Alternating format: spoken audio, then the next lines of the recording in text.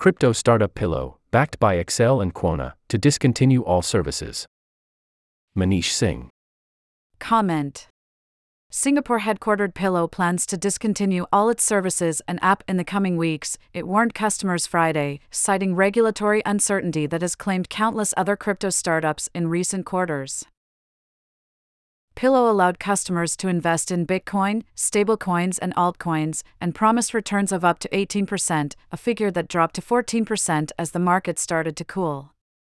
It had raised about $21 million altogether and counted Accel India, Quona Capital, Elevation Capital and Jump Crypto among its backers.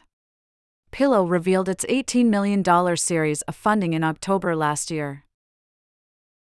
In a post on Telegram, the 2-year-old startup asked customers on Friday to withdraw all their funds from the Pillow app and said it will be terminating all its current services on July 31, 2023.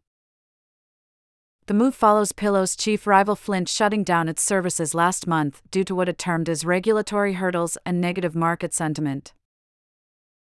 Pillow Fund's Telegram group RN is absolutely bonkers. Some guy who has $800,000 invested in Pillow, RS6CR, mind you, is asking valid questions about where Pillow invests. Non-Pillow team members, other users, replying beginners please read FAQ before asking stupid Ks. Arnav Gupta, at Champion Swimmer, May 14, 2022.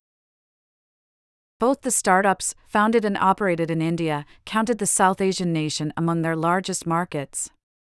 The Reserve Bank of India, the nation's central bank, has been pushing lenders to stop engaging with crypto startups for over a year, making it virtually impossible for Web3 startups to operate in the country. Crypto giant Coinbase, one of the world's largest exchanges, found this out the hard way. It suspended support for UPI payments instrument on its app in India last year, making its eponymous exchange non-functional for any purchase orders less than 4 days after launching the trading service in the world's second-largest internet market. Coinbase chief executive Brian Armstrong alleged last year that there are elements in the government there, including at Reserve Bank of India, who don't seem to be as positive on it.